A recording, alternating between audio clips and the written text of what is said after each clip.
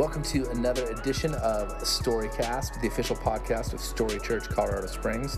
In this edition, we talk to Dr. William Patton Dodd, who is the Executive Director of Storytelling and Communications at the H.E. Butt Foundation in San Antonio, Texas. Enjoy the program.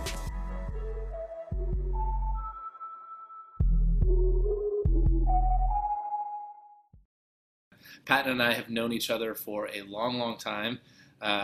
He has been one of my closest friends for almost 30 years now. I know it means that we were best friends just before we were born.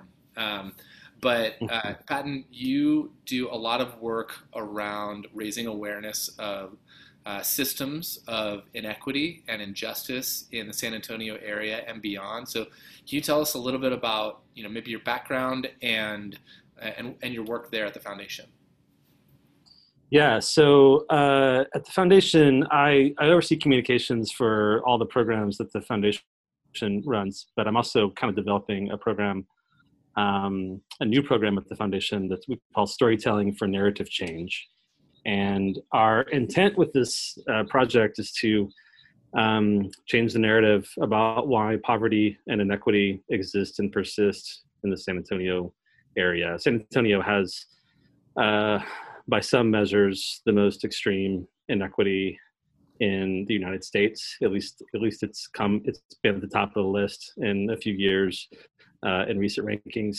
In terms of the wealth gap between its richest and its poorest neighborhoods, and it's a quickly growing city. Actually, the data that just came out showed San Antonio is number 2, just behind Phoenix, for fastest growing cities in the U.S. right now. So problems like this are going to, continue to haunt the city, and so we're trying to address the audience that listens to us, and which is a lot of leaders in San Antonio, business community, faith leaders in San Antonio, about who their neighbor is and why the neighborhoods across town are the way that they are. So we do that through making media. We do it through public events and experiences, like taking people on kind of journeys through these neighborhoods and letting them have kind of firsthand encounters. Yeah, that's great.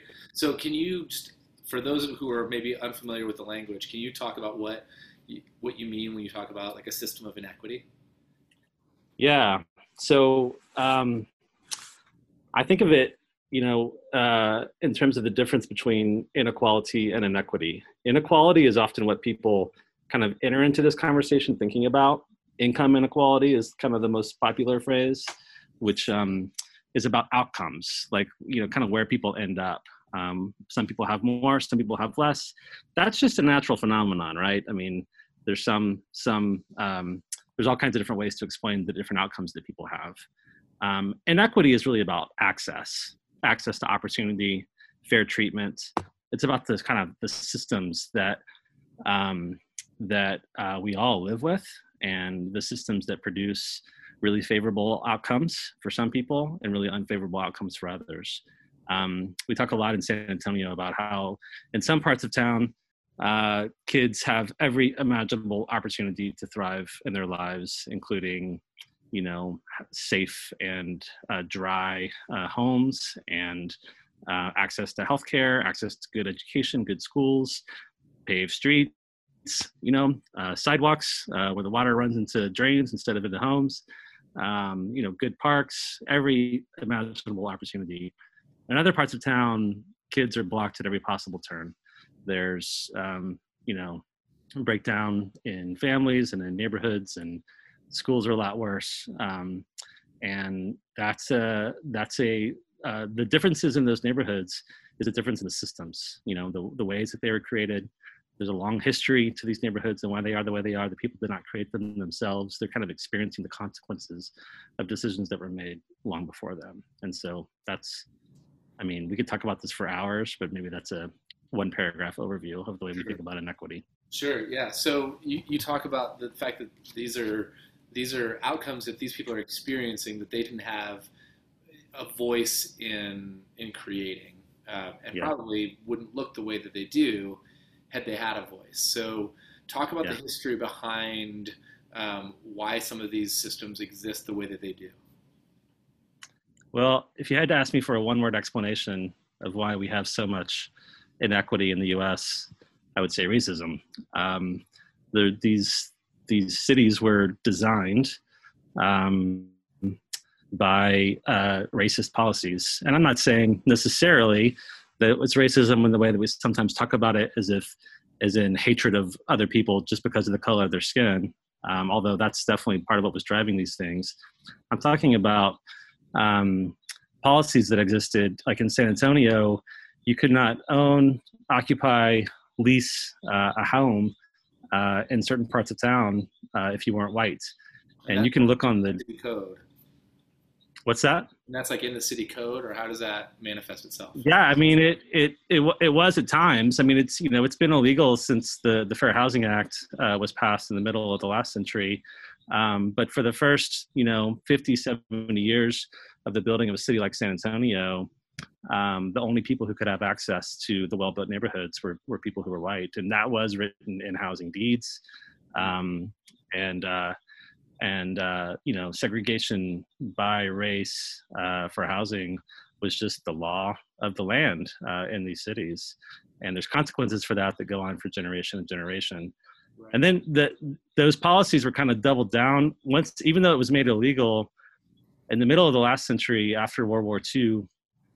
The GI Bill was introduced to help the soldiers who were returning home to get an education and make a life for themselves. And part of that included, government-backed mortgages to give people an opportunity to own a home.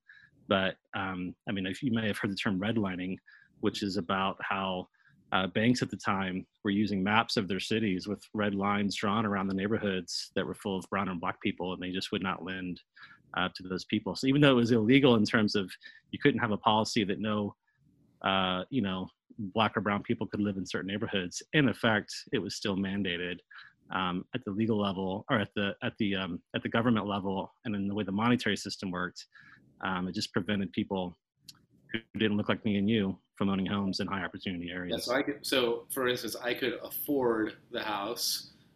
From my income, I could want to live there. I could have the right credit score. I could have all the normal things that a bank would look at until you looked at the color of my skin. Well, chances are you were you may be individually striving and kind of overcoming as maybe an individual African American household, but they weren't going to lend money to you to live in the part of town that you were most likely to live in. You know what I'm saying? Yeah. And moving from a black or brown neighborhood to a white neighborhood was, dang near impossible for most of the last century, or at least the first 2/3 of the last century, either because of policies or just because of prejudice. So as you can see, Patton actually just went back inside because the mosquitoes in Texas were eating him alive. But we're talking about the idea of redlining, for instance, and I guess there's a question that maybe someone would ask.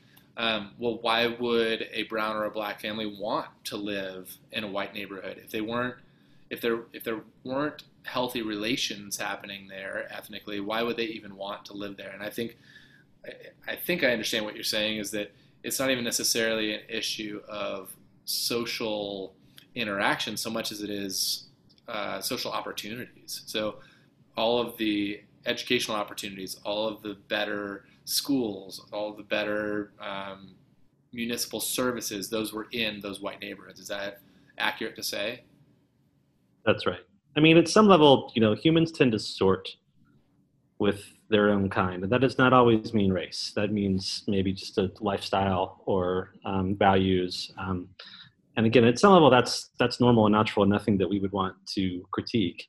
The problem is that the larger systems that determine things like quality of streets, quality of education, were set up to empower people who looked like me and you, and to disempower and oppress people who did not look like me and you. And even though I think what's challenging about this is that, I didn't grow up wealthy. I didn't grow up with a lot of access to opportunity. And a lot of people like me would say that, look, what's the difference between me and someone who is black? If I grew up poor, they grew up poor, I made it, why can't they make it? But I think that the more you think about this, especially the more you talk to and listen to our brothers and sisters with black and brown skin, the more you learn about the roadblocks and the walls that they can hit at every turn in life. The issues of racism go way beyond just what's in our hearts, and they go even way beyond just some of the larger things around housing that we're talking about. It's like at every level, it's kind of running through the system of the country and of the world. And I think that we're just grappling with this and coming to terms with just how deep this goes and how radically it has affected people's lives right now.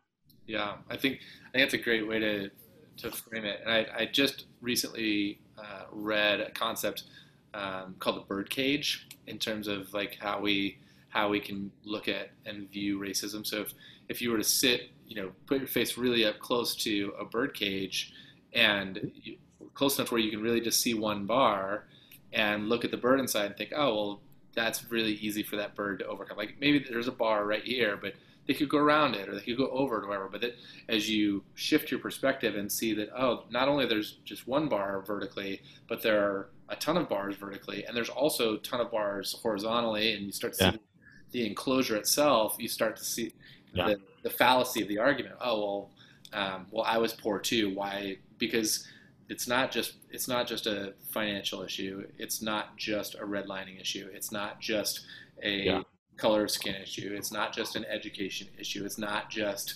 an enslavement issue. It's all of these things combined. And I love this quote. Ta-Nehisi Coates talked about the idea that like racism is actually not the child of race. It's the father. Right. It's like we see race when we want to see race, and when it's beneficial for ourselves or for whatever it is we're trying to procure. And I think especially with everything going on in our nation right now. On our last episode, we talked about this from the concept of like the construct of race, because there really is only one human race, biologically speaking, genetically speaking, from a DNA standpoint.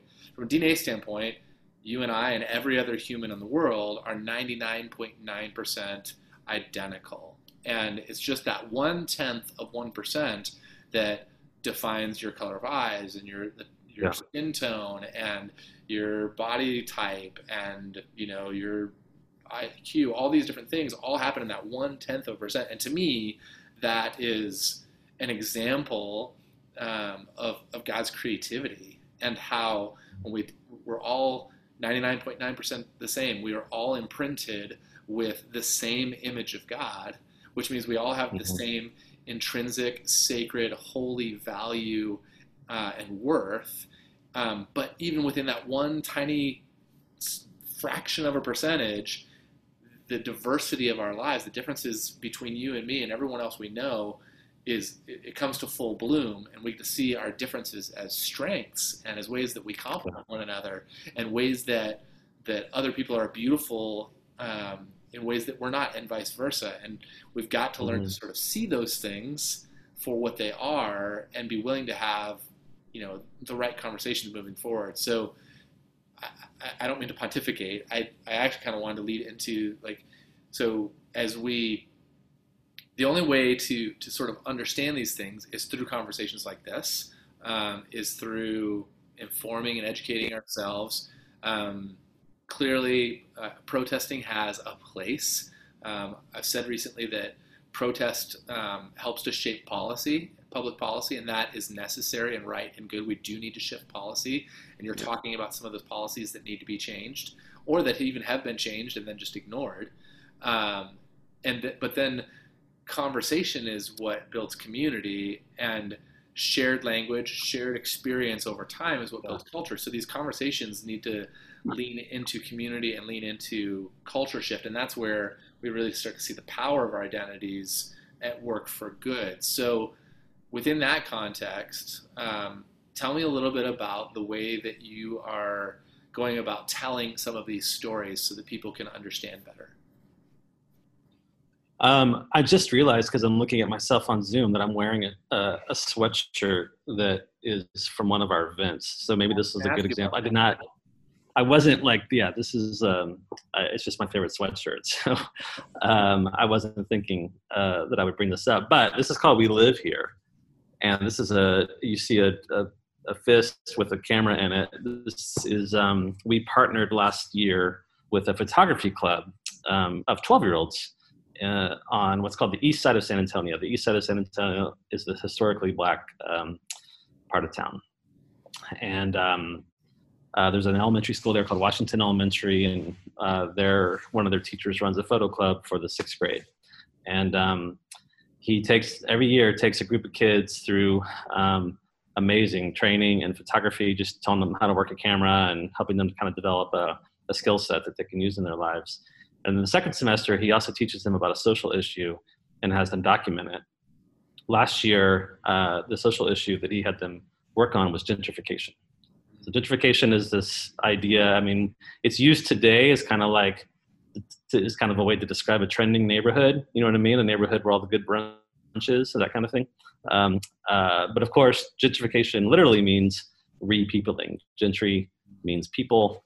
Gentrification is a movement of one people group into a neighborhood and the displacement of another people group. Yeah. And it's actually a pretty rare phenomenon, like in the literal sense, but the east side of San Antonio is one of the places in the US where that's happening.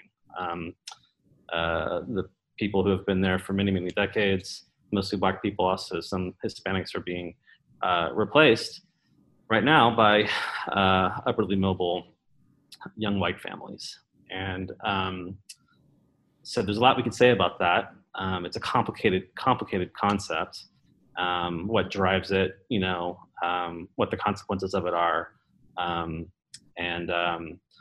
But this teacher was just teaching these kids about this kind of at a high level because it was happening to them in their neighborhood. They were literally experiencing it. It's in the very, very early stages right around this school. It has not been, there's no good brunch there yet, but it's starting to happen. It's a lot of distressed housing, but every like third or fourth house, someone has dropped in what we call a spaceship. Just a house that looks like it came from somewhere totally different, does not belong. And they're running Airbnbs out of it. No one really wants to, most upwardly mobile people don't want to live there yet because it seems a dangerous community. So they're running Airbnbs and they're speculating. It's kind of the first wave of gentrification that's happening there. So we talked about this with the kids. They were documenting it with their cameras as it was happening around them, taking incredible photos of their homes and these new homes and some of the new neighbors that were coming in and the old neighbors that have been there forever. And we decided to put on a photo show for them. So we got a big warehouse downtown San Antonio and put on an art show basically with about 70 of their photographs all around the room and some music. And we called it We Live Here because they're like, this is our neighborhood. We live here. Everyone's talking about it as a place to move into. It's what's going to be the next cool wave in San Antonio, but we're already living here. And it was cool because it was not confrontational, but it was hard. Like the content of the program that night was not sort of punching people in the face for speculating in that neighborhood or for not being aware of the consequences of gentrification. It was more like an invitation to a conversation.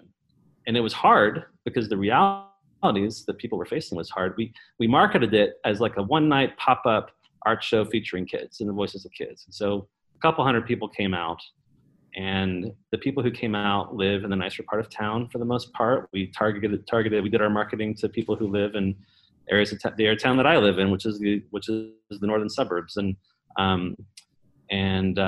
we invited them in, and a lot of people showed up, and they were taken in by the kids, the stories of the kids. The kids also did poetry that night. It was very like positive and kind of uplifting, but the undertone of it was challenging. And we had stats up on the walls about what's happening in these neighborhoods. There was a couple hard, like 2 or 3 minute talks from the teacher and from one of the students about displacement. And so it was kind of a mixture of like welcoming and inviting, and also really challenging. Yeah. And that's kind of what we try to do with a lot of our work, whether it's an event like We Live Here, or I do these, for lack of a better word, tours. I hate calling them tours because it's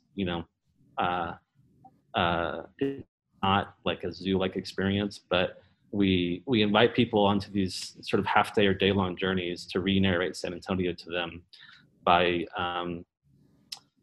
driving them around and getting them out of their cars into these neighborhoods that maybe they've lived there their whole lives, but they've never wanted to venture into before. And they have firsthand encounters with people in those areas, people who've lived there for a long time, people who love those areas, people who are working and ministering them in those areas. And by the end of the day, they are, I think, both inspired and very, very heavy about the realities that they're facing. But also kind of encouraged that like I can go to those places and I can get to know people there. You know what I mean? It's like I mean, I've, my background is in journalism, and I believe in, hard hitting investigative journalism. But this is just another kind of storytelling. It's a little more personal. It's a little more of an invitation into a conversation. It's still difficult, but it's also hospitable. Yeah. I really like that concept. I'm just kind of chewing on it a little bit as you were talking of welcoming environments that become, or that are also intentionally challenging. Yeah. And it makes me think of the church and what can be healthy in the church is if we create a welcoming space that is intentionally challenging people to grow as well. And I wonder if we have, if there are times where we err on, doing either of those instead of both of them. Like we're really concerned about making people comfortable, so we're not willing to challenge them or ourselves, or we're really willing to challenge people, but we're not really willing to make them feel welcome. And it seems to me that in order to have conversation, you need to have both. You need to have space that is safe for people to have conversation, but also safe to have challenging conversation. Yeah. I love that you're doing that. Yeah, I don't know that we always do it successfully, but that's always the goal. I mean, we it's a fine balance. How do we name hard truths and get people to do, really difficult self-examination about their own lives and the way that they're responsible to their neighbor without turning them off. And I'm never sure if we're quite hitting it right. I think we've done it right sometimes and not so much at other times, but that's always the goal. Yeah. So along those lines, you also, as a foundation, do, this year is different because of COVID, but you run a camp, which is you're actually at Laity Lodge right now, right? Can you tell me a little bit more about that and how you use that as an outreach as well? That is actually the main thing that the H.E. Budd Foundation has done for many, many years. The work that I'm part of is kind of as I mentioned before, kind of a new wave of programming that we're building. But our legacy work and kind of what we're known for in South Texas is a retreat center called Laity Lodge, which is where I'm at right now, which is an adult ecumenical Christian retreat center that is wonderful, and everyone who's watching this should look it up and come sometime once we're up and running again. It's spectacular. And also last year I was there and you took me on a tour, and it's beautiful. I think one of my favorite memories is driving through the river to get there. The creek bed sits on it. It's really, really lovely and beautiful. It's a spectacular place. And as offshoots of the Laity Lodge, over the decades, back in the 60s and 70s and 80s, we the foundation built a youth camp, Laity Lodge Youth Camp, which is a 2-week summer camp that happens, I think 6 times a summer. I should know this. And then a family camp, which happens for 5 or 6 weeks every summer, and then every other weekend throughout the year. So youth camp, a family camp, this adult retreat center, and then what we call the outdoor school, which is what it sounds like. It's for Texas public schools to come for like 2 or 3 day retreats for kids to get some education about the environment. And that focuses mostly on some of the neighborhoods that we're talking about. Kids from low opportunity zones of San Antonio and Austin. And then finally, we have what's called the H.E. Budd Foundation Camp, which basically makes all these facilities available free of charge to people who serve, people with challenges, like the nonprofit community, churches. And that's most of what the foundation does in terms of just the population that it serves. About 22,000 people a year come come to the canyon, call it the canyon, through the H.E. Butt Foundation camp. So that's, yeah, like I said, that's that's kind of that's the legacy work of this organization. This property, it's a 2,000 acre property in the Hill Country, about 2 hours northwest of San Antonio, about 3 hours west of Austin, and for years and years and years, this was kind of, the heartbeat of the organization. And it really still is. But we're starting to do work that's rooted in San Antonio and in this rural Texas area that we serve here.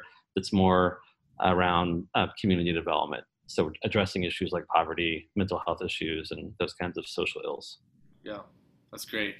I can also vouch that if they're in the area, that you can find them the best breakfast tacos they've ever had. Oh, yeah. Yes, and they're in San Antonio and not in Austin. But we do have mind-blowing breakfast tacos. You can throw a rock and hit a great taqueria in San Antonio. Yeah, I can attest to that. Yeah. So how do you feel like you are? Do you feel like you are making a difference? Do you feel like there are some things that you've done over the last several years, like, oh, I can point to this and this, that feel like they were, mile markers on the journey, that like this is actually starting to affect some change in positive ways? Wow, that is a hard question to answer. We have a lot of anecdotes. Like we write and publish stories. We put out other kinds of media. We're working on some audio journalism stuff right now. We do these events, like I told you. The feedback from those is always powerful. People say, "I did not know this. I've learned a lot. I have a lot of thinking to do. What more learning can I do?" They're always asking for more resources for, reading and learning, things to watch. I think that indicates some change, just the willingness to learn. Definitely people are always wanting to give, and so we can kind of direct their dollars if they want to give to nonprofits that we introduce them to, that kind of thing. We know those things are happening, but the bigger change, the change that could really impact some of these neighborhoods long term, that's a long road, and we're going to be on it for a while. Yeah. I'm actually we're gonna have another guest on Storycast in a couple of weeks here, who you also know. His name is Rob Stennett, and he has a master's in film from USC, and he's an award-winning author and has produced all kinds of productions over the years. And we were talking a little bit today about what we might talk about it in our discussion. And I think the hook that we're going after is the idea, like the question, does story really have the power to shift the fabric of culture? And I think that's a fascinating question. I like to believe that it does, but here you are talking about some anecdotes and some stories that you guys are experiencing. Do you feel like the stories that you're telling have that power? I think stories have that power. Whether the particular stories that we're telling always have that power, I think we have hits and misses. You know what I mean? It's a bit like kind of working on your batting average. I'll tell you that one thing that we're learning is that we don't have to be the ones to tell these stories. It's about elevating voices of the people whose stories they are. We've started to shift to that more and more. It's not Patton Dodd's byline. It's, meeting someone. In fact, this happened to me just a few months ago. I was interviewing this woman whose story was fascinating, and she was also really eloquent and just a good talker and a good storyteller. So at one point in the interview, I just said, I think you're the one who should be writing this story. And she was like, nope, never going to do it. And then I asked her again, and she's like, well, let me get back to you. And then I called her, and she cried, and she was like, I don't think I can do it. It's really vulnerable to tell your story. Yes. But eventually she wrote. She had never written before. She's probably 35 years old.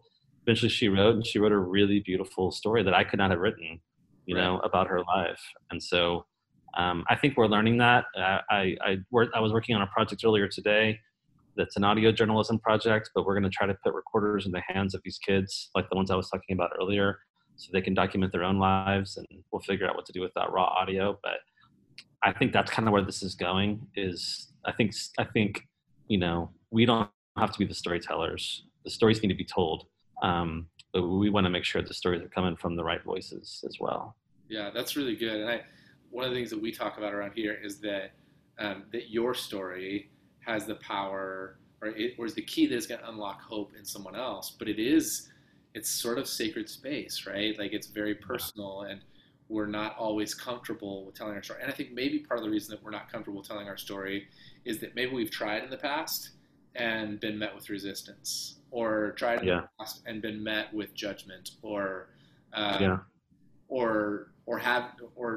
the difficulty of trying to unpack, the backstory of your life so someone will understand the experience that you're trying to represent, honestly is exhausting. And I've talked to several of my friends who are people of color over the last several weeks, and that's one of the commonalities that I'm hearing, is that it's exhausting to be a person of color in America, because you're always having to justify yourself. You're always having to sort of make up for someone else's lack of understanding. And in my own way, in like very minor ways, I just know how difficult it is to, like, if you have an understanding of something and you want to take someone to a new place, it's so difficult to get them there, not because you can't explain how to get from here to there, but because you can't explain the backstory that led you to here oftentimes. And, there's culture is an incredibly difficult concept. I read, Andy Crouch says that next to nature, culture is the second most complex term in the English language. So culture is obviously very, very complex, but a simple definition of it, or a working definition, is that it's shared experience and language and stories over time. And in order if we're going to make a difference in culture, if we're going to make a difference in one another's lives, we actually have to be willing to sit in one another's lives, which means we have to be willing not only to hear one another's stories, but, like, I love that you're empowering the voice of other people so they can tell their story. Like, they can tell it, like you said, in a way that you can't. You may be able to objectively come from the outside and say, hey, this point and this point and this moment are really powerful. You should focus on those things. But it's vulnerable, and I'm grateful that there are people out there like you that are trying to empower the voices of other people, because I think that's part of what needs to happen. Yeah, absolutely. I mean, we all need to be in a listening and learning posture. The stuff we talked about at the top of this conversation around inequity, it's really complicated. And I think it only really begins to make sense. And you can really only, I think, develop a sufficient even desire to understand some of the deeper systematic issues that we were talking about when you know people who have suffered the consequences. Right. And you come to I think hear them and love them. I think there's something there. Like, you're talking about how these are really complex, really nuanced issues. And we live in a society, in a culture that doesn't do nuance well. Like, we want bullet points, we want categorization, we want 30 seconds or less, we want black, white, right, left, good, bad. Those are the categories we function best with. And that's, from an evolutionary standpoint, that's how our brains work, right? Like, we're always looking how to survive and thrive, and we're always looking for ways to save energy, if you listen to, like, the StoryBrand stuff out there. Yeah. So within that context of a culture that doesn't do nuance well, how do you, or that are looking for a quick soundbite or a quick answer, how do we tell stories in such a way that help people understand the need for nuance in complex issues like this? I mean, this is a question that I literally stay up late at night thinking about and wake up thinking about in the morning. I don't know. We are trying to do it in all kinds of ways. I mean, my background a few years ago, the first attempt we made at doing what all this we're talking about with you is running a nonprofit newsroom, doing kind of investigative work on these issues on the policies in San Antonio.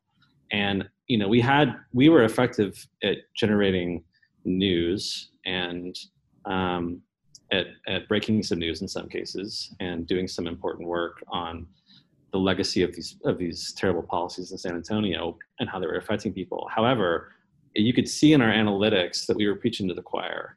Like, the people that were reading that material were the people who are sort of already know these things and just enjoy reading about it. Yeah. And may need better information to do the work that they're doing. I think that's important work too. but it wasn't what we set out to do. We set out to grow the conversation and to add new people to the conversation, and we weren't really doing that. So we wound down that project and are doing what I've been describing to you tonight.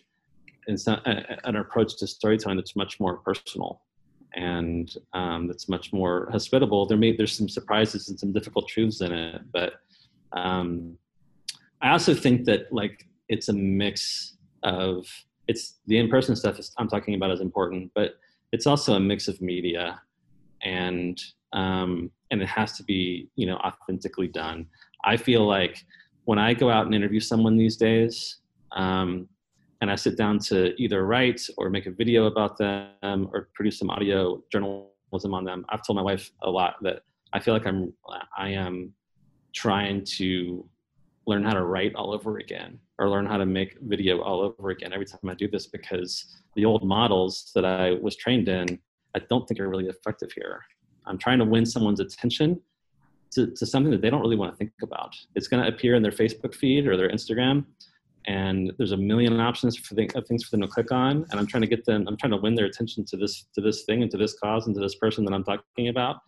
And it's really a creative gauntlet to try to figure out how to do that. So, I mean, I could give you a lot of detailed examples of ways that we've tried it, but I'm just telling you that, like, I'm asking that question all the time. How do we do this? How do we do it in a fresh way? How do we do it in a way that really make people pay attention? It's really tough. Yeah. Well, and I've wondered recently, I've noticed in my own circles that you and I have talked about this idea before, that oftentimes I find myself more conservative than my liberal friends and more liberal than my conservative friends. And as a result, like, for instance, my Facebook feed is a little nuts sometimes. Like, I get some stuff way on the fringe of both sides, and trying to sort of navigate a healthy balance in those things is tricky enough in and of itself. But one of the things that I have noticed, particularly over this last, several weeks of racial unrest, and with the George Floyd stuff, the Ahmaud Arbery stuff, and the killing in Atlanta this last week, like, I've noticed a new level of A, awareness, and B, maybe even a willingness to have conversations about some of these things that I haven't seen from some of the people in those circles before. And so I guess I would ask you, do you think that's accurate? Do you think that we're in a moment where, the phrase that keeps coming to mind is like the collective consciousness has been sort of pierced enough that people are willing to expand the conversation? Where do you think about that? It sure looks that way. I was pretty frustrated at first at the social media response. I have a lot of white evangelical friends who were speaking out boldly about these issues, and I was glad they were, but I was also like, it's pretty late, y'all. Like, this is like not new. Where, I don't remember you speaking out, during Ferguson 5 years ago. And I was a little frustrated at first, like, come on. And they're like, asking, they're talking about books like How to Be an Anti-Racist and Ta-Nehisi Coates, and like books and public intellectuals that have been with us for a while, and they're just now discovering them. And so I was like, frustrated. But after I calmed down, I realized it's good. Like, it's good that there's a hunger for this and that the conversation is happening. And if this is the thing that made more people speak up and made more people curious to know more and to do the work of coming to more understanding, then I'm glad it's late. But I'm glad that there is kind of a groundswell. The trick is going to be, will it last? Is this just a moment that people are experiencing for a couple weeks now? I honestly don't know. I mean, we, as you were saying earlier, we do not have great attention spans, myself included, in this country, in this day and age. And so to really think about this stuff and to really learn about it and get kind of smart about it takes real time. The good thing is that there's a million great resources, like podcasts and documentaries and people like Ta-Nehisi and Nicole Hannah-Jones, and we are living in kind of an era where there's incredible Black and brown voices that are writing and making art and making media. So I mean, it's easy to find really, really rich material right now for people who want to learn. Yeah. So for somebody who's saying, "Hey, you're right. I didn't speak up at Ferguson. I was, waiting for the rest of the story at that point or whatever." But the George Floyd thing put me over the top. Like seeing 9 minutes of that kind of terror was what finally put me over the top. And I said, "No, this is enough. This can't go on." For those people who are new to the conversation, who are well-intentioned but self-described as naive in terms of the issues that are at play here, what are some of the best, like sort of, I hate to say it this way, but like, 101 entry level, get me a lay of the right. resources that you would recommend? Yeah, I can give you a bunch. I think that one thing that I think about a lot is a podcast episode called "The Problem We All Live With." I think it was on This American Life, but if you Google "The Problem We All Live With," it's actually the name of a famous Norman Rockwell painting that you've probably all seen of a black girl walking, short black girl walking with tomatoes having been thrown at her that are splattered on the wall behind her, and you see like military policemen next to her. That's the name of that painting. But it was used for the title of a podcast that Nicole Hannah-Jones worked on about school segregation. Mm-hmm. And it's really dramatic and therefore easy to listen to, powerful and painful, but a very good hour of audio journalism. Yeah. I think one of the most important essays and works of journalism in the last 10 years is The Case for Reparations by Ta-Nehisi Coates, which appeared in the Atlantic, I think in 2010. I'm not sure what year it was. Yeah. But you can read, there's a bunch of like 500-page books, but that's probably a 5,000 word article that you can read in an hour or so. That is a good education of redlining and a lot of the stuff around housing inequity that we were talking about earlier tonight. Yeah. So that goes down. That's tough, but it goes. It's short enough that it goes down pretty easy. I'll just name a couple movies. 13th, which is on Netflix, which a bunch of people have watched of late. I've seen it trending on Netflix. Is fantastic. And the I Am Not Your Negro, which is available on Amazon Prime. Raoul Peck is the name of the documentarian. It is a masterpiece documentary. Yeah. And it's about James Baldwin. And that's kind of where that's actually the first thing that came to mind for me is like read James Baldwin. He's just this, he died, I think it's 63 or 68, quite a while back.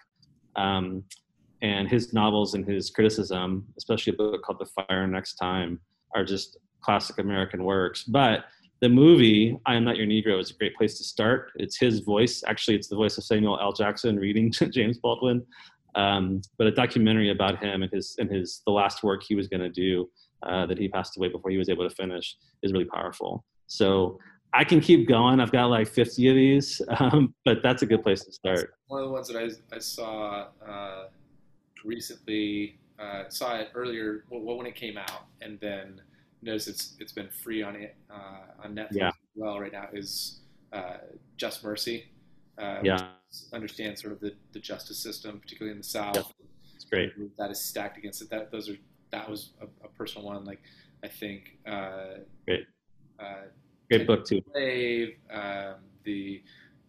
Amistad, any of those things that kind of help us understand, this isn't something. I think your frustration is well founded, and it's not even.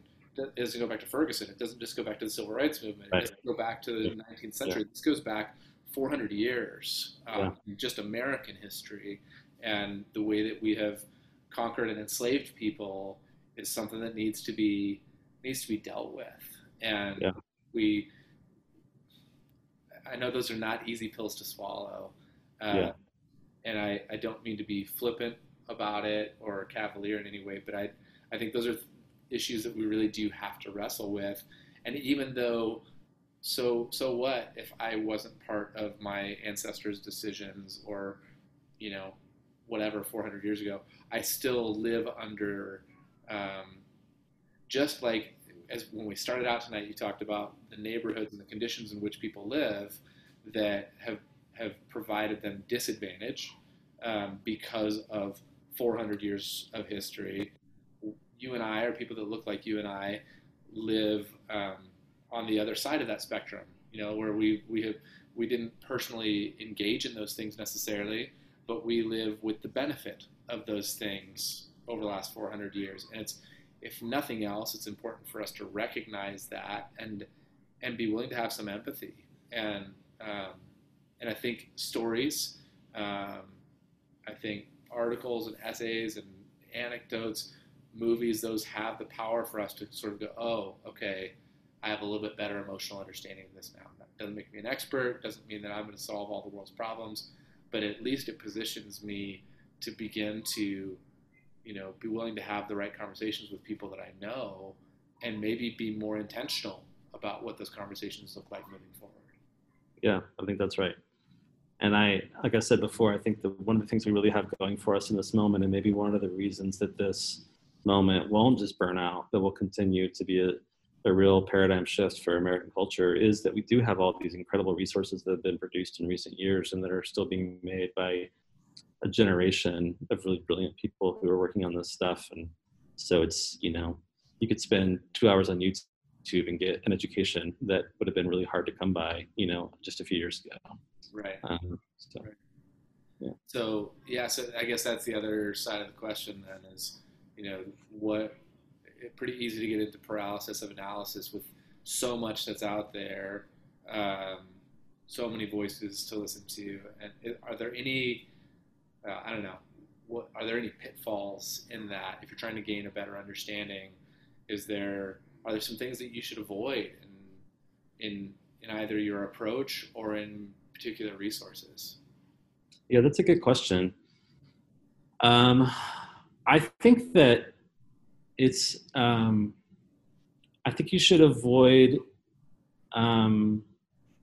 checking out too early when it's confusing and difficult, or just feels like you're reading something that's coming from another language, especially if you're someone who's, just to use brass tacks, if you're white and comfortable and you're reading about these issues from the perspective of someone who is Black or brown, you might find yourself being offended or frustrated or accused and feeling shameful.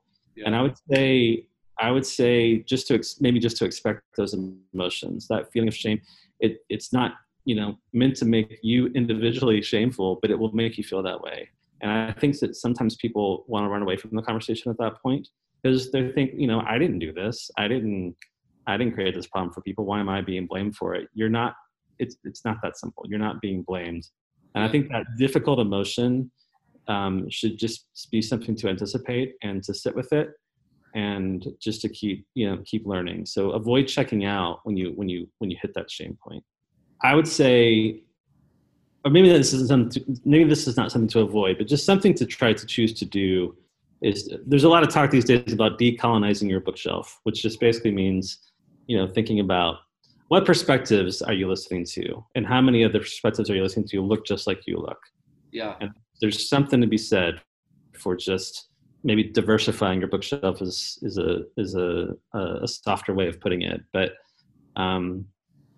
make 8 of the next 10 books you read, or movies you watch, or podcasts you listen to be from people who don't look like you, and who come from a different class and a different system, a different upbringing.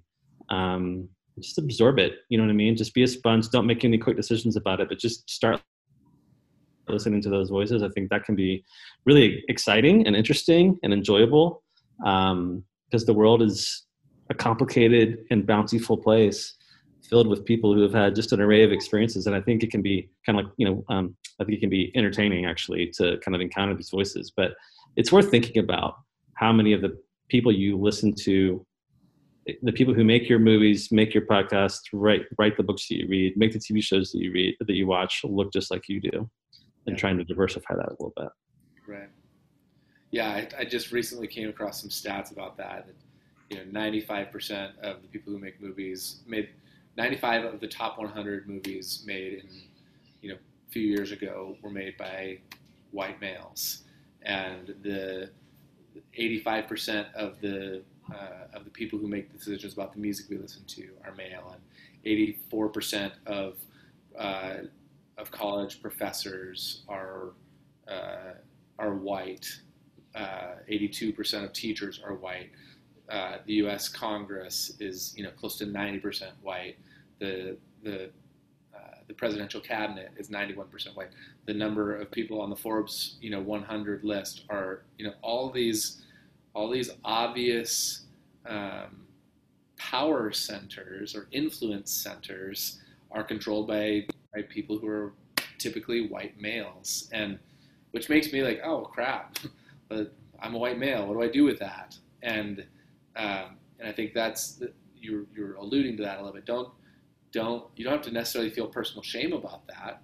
Now, if you've done something that has Sure. been offensive, or you have participated in activities that are unjust, or you should rectify that. You should make that right. But I think one of the things that we miss, particularly in the Christian faith, is that we're so focused rightly on our reconciliation of ourselves to God vertically. That is absolutely a singular tenet of the gospel. But another singular tenet, maybe the two, Jesus said this: love God with all that you are, and love your neighbor as yourself, which means we're to be reconciled to Him and to one another. And so God's plan of redemption and reconciliation is vertical and horizontal, and it may be the greatest act of empathy in history is the incarnation, is Jesus' willingness and desire to come and live like we live, to experience the things we experience, to walk in our shoes, to be tempted as we were tempted, all of those things. That is the example that we're to follow, is to love God. And then it takes time and energy and effort to love one another. And there's lots of scriptural stories with whether it's the woman at the well or the Good Samaritan, or there's all kinds of different places where Jesus is very specifically addressing racial issues that we sometimes are those things are lost on us because we're 2,000 years separated from the text. But these are not new issues, and they're things that we as people of faith are required to wrestle with. It's not just about my relationship with Jesus and do I get to go to heaven or not. It is partially about that, but it is also about my relationship with others and how I manage those things well. Yep.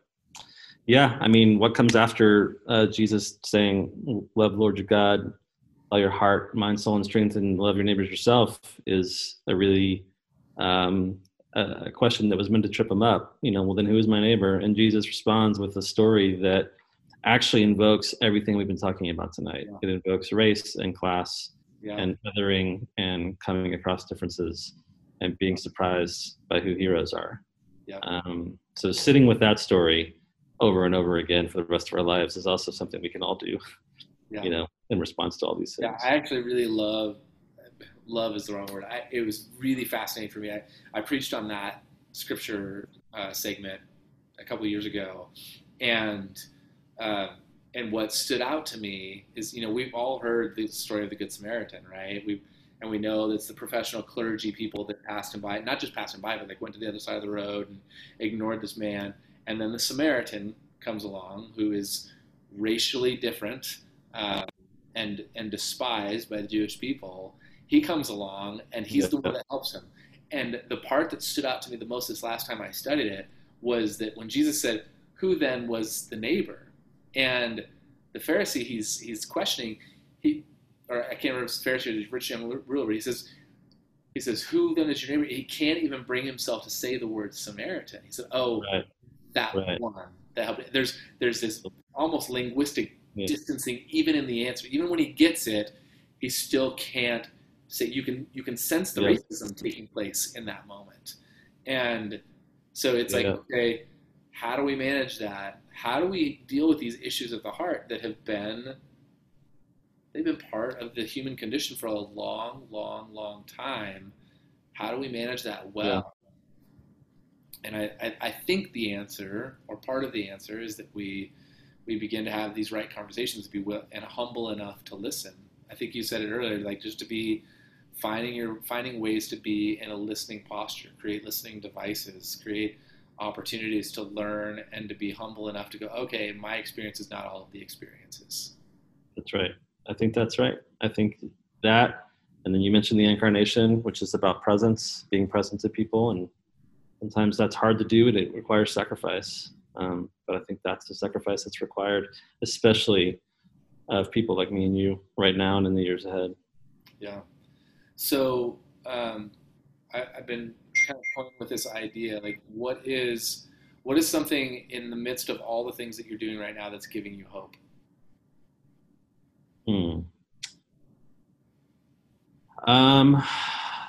What is something that is giving me hope?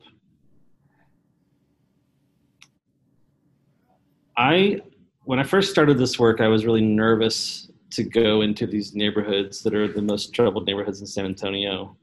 And now I see that that's where all the hope is. Because there are people who are living and working in those areas on the front lines of these issues that are just valiant people and that are doing incredible work, taking care of their community. And I find a lot of hope from thinking about the leaders that I've met who come from these neighborhoods and who I've gotten to know in the last couple of years. And the lives they're living are just remarkable to me. They really believe in their people, and they really believe in overcoming, and they fight through all kinds of challenges, just to take care of their own. Nothing can get them down, even though they face some of the hardest challenges you can imagine. Right. Yeah, I think that's probably the best answer I can give you. For those of you who are tuning in, thank you for taking your time to be here. Thank you, Patton, for being here, for the work that you're doing. If you would like to hear more stories like this, make sure that you subscribe to the podcast, like and share this on the social media channels that you use the most. And we look forward to engaging more with stories that change lives here on the Storycast.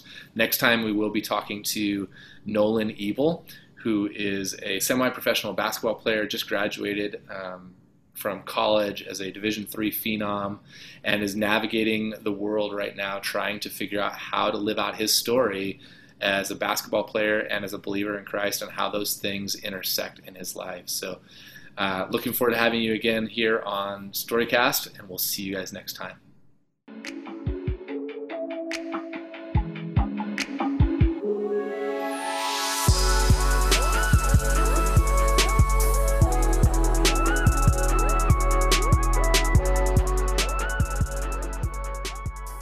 Hey, thanks again for joining us on Storycast, where we tell stories that change lives. We'd sure love it if you would hit the like and subscribe buttons, and go ahead and share this with any friends that you think might find it valuable. We look forward to seeing you next time on Storycast.